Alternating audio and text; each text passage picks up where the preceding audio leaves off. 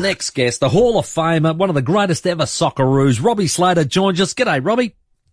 How you going, guys? How's the, well, I'll start off, getting towards Christmas. I went to Melbourne on Thursday. It was bloody awful, the weather. Yeah. How are you guys, Coach? We're finally getting some warm weather. It's been very ordinary, to tell you the truth. So, yeah, it hasn't been great. Well.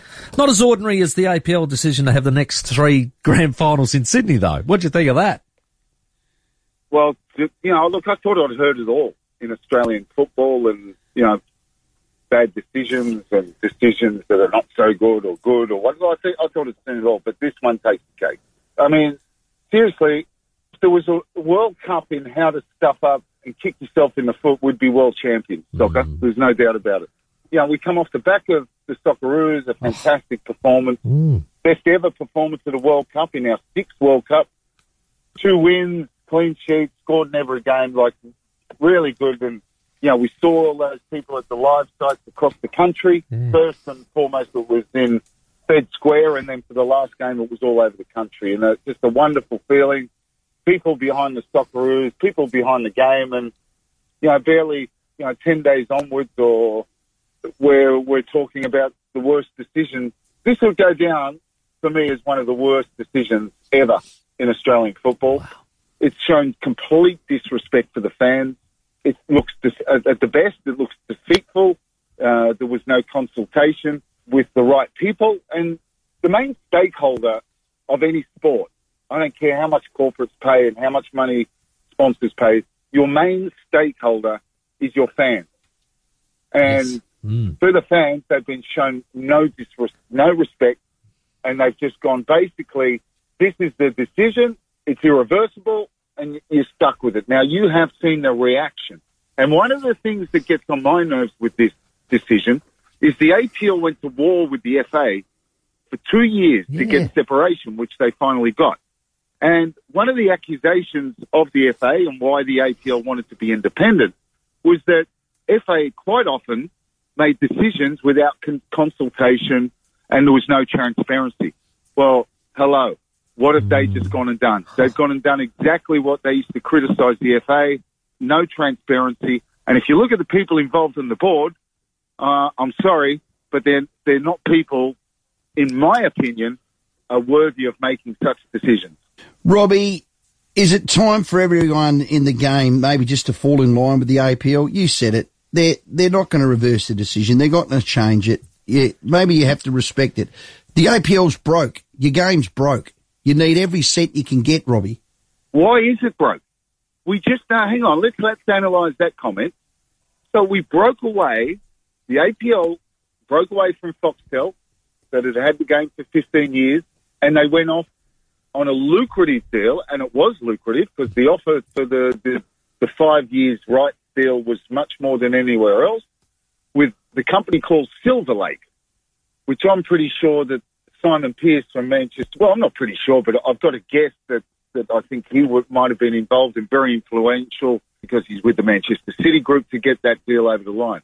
140 million. Where's that gone? It was barely 12 months ago. So how is the game broke? Again, so we go back to transparency. So why are we scratching around for a deal that sells the grand final for 3 years to Sydney for what? Look, reports are, I've heard different reports. Okay. I don't know exactly the total, but I've heard it's somewhere between 10 to 15 million. I mean, really? You sell 3 grand finals to Sydney and cause all this upset for 10 to 15 million. And you're right to point out, if we're broke, where's that 140 million go? And if we're broke, why not come out when you announce this and say, look, we don't really want to do it, but we're broke and we need money. Tell that at least to the fans. Yeah. Don't hide behind the fact that this is good for the game, this is going to grow the game, because it's not. No. All that's going to do, you're going to see a shambolic weekend off the back of a shambolic weekend last weekend in respect to crowd, and you're going to see it even more so this weekend because there's going to be walkouts. I've just spoken to someone at the Central Coast Mariners. Apparently the Sydney fans, and don't forget, this benefits Sydney fans and Wanderers fans and Macarthur fans who are Sydney clubs. Apparently the Sydney fans, the active supporter group, are not even travelling to the Central Coast, and the Central Coast Mariners active group are going to walk out. The Melbourne Derby will be the biggest crowd by far of the weekend. You're usually looking at a sellout at Amy Park. They are saying, they're not threatening, that they are walking out and not coming back at 20th minute marks. Robbie, I was wondering right. about the Players Association have said they want to change. They've come out. Yeah, they want to change in governance, and they want no owners on that board. No, and exactly, and they're right. Yeah. They're the independent, and there's another sign. So, at a time, what was the great call after the Argentina game? We got knocked out, and we beat Denmark. It's time for the game to unify, and I laughed. I was in my lounge room, and I was laughing to myself because the game was already divided before this World Cup.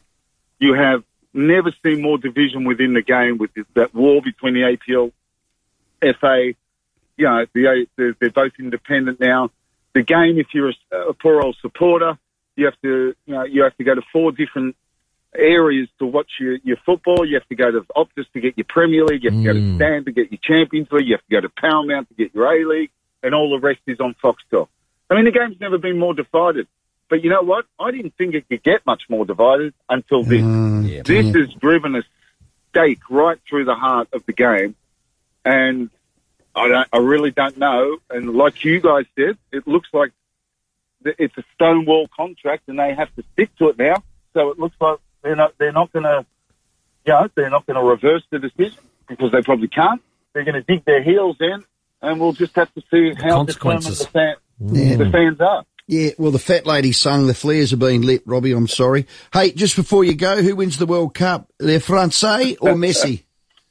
Les Français, moi, je pense que la victoire pour la France, mais c'est dangereux. That's how you do it.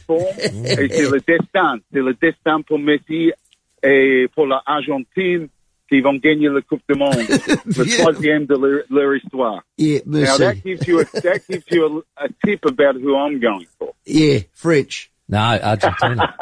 He said Messi. Well, listen, guys, I got 2 ex-wives. The first one was French. The second one was, she lives with me now, so that sums up my life. I used to be quite rich, but, now it's not so the case. But I'll be going for France. But on a serious note, it's been a fantastic World Cup. Hasn't it, what? The Socceroos have been beaten by the 2 finalists, France and Argentina. And look, I think, and if you look at the odds for the game, they're exactly the same. And I think that's about right because they're 2 great teams. You do get the feeling that there's a bit of destiny around for Messi. And although I'm going for France, I wouldn't be that disappointed if Messi and Argentina won it because he's been absolutely amazing for a 35-year-old to do what he's done, to drag this Argentina team to the final is an amazing feat. Yeah, I'm going for Argentina and Messi, no question. Hey, Robbie, thanks as always for your time. Yeah, absolutely, mate. We'll send you a nice bottle of Barossa Red. How's that let's sound, do mate? that. You're our pal. After the week I've had with this friggin' APL, you may as well send me some Panadol. We'll send you a case of black guts. Robbie Slater, our guest, we thank him for his time. We're just thinking about that. If Jody left me, half and nothing's nothing. Ah, that percentage. I like it. Robbie Slater, our guest.